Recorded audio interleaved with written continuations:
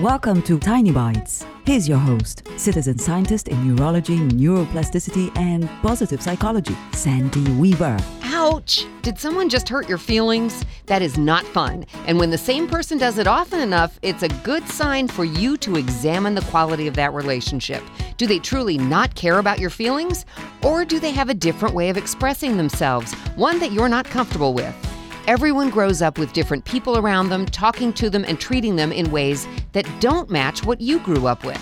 Often, hurt feelings spring from one person expressing themselves in a way that feels normal and maybe even loving to them and feels hurtful to the other person. It's good to calmly ask the other person to clarify what they just said to you so you don't misunderstand. Here's what's not good. When your feelings get hurt, resist the temptation to question your own self-worth. Especially when someone we love or admire says something that stings, it's very easy to internalize what was said, turning it into a club to beat yourself up with. What someone else thinks of you is not the definition of you. Someone's words can only undermine your sense of self-worth when you let them. Don't let them. Subscribe to the podcast and share it with your friends. And there's lots more at centerforworkplacehappiness.com. Here's to your well-being, one tiny bite at a time.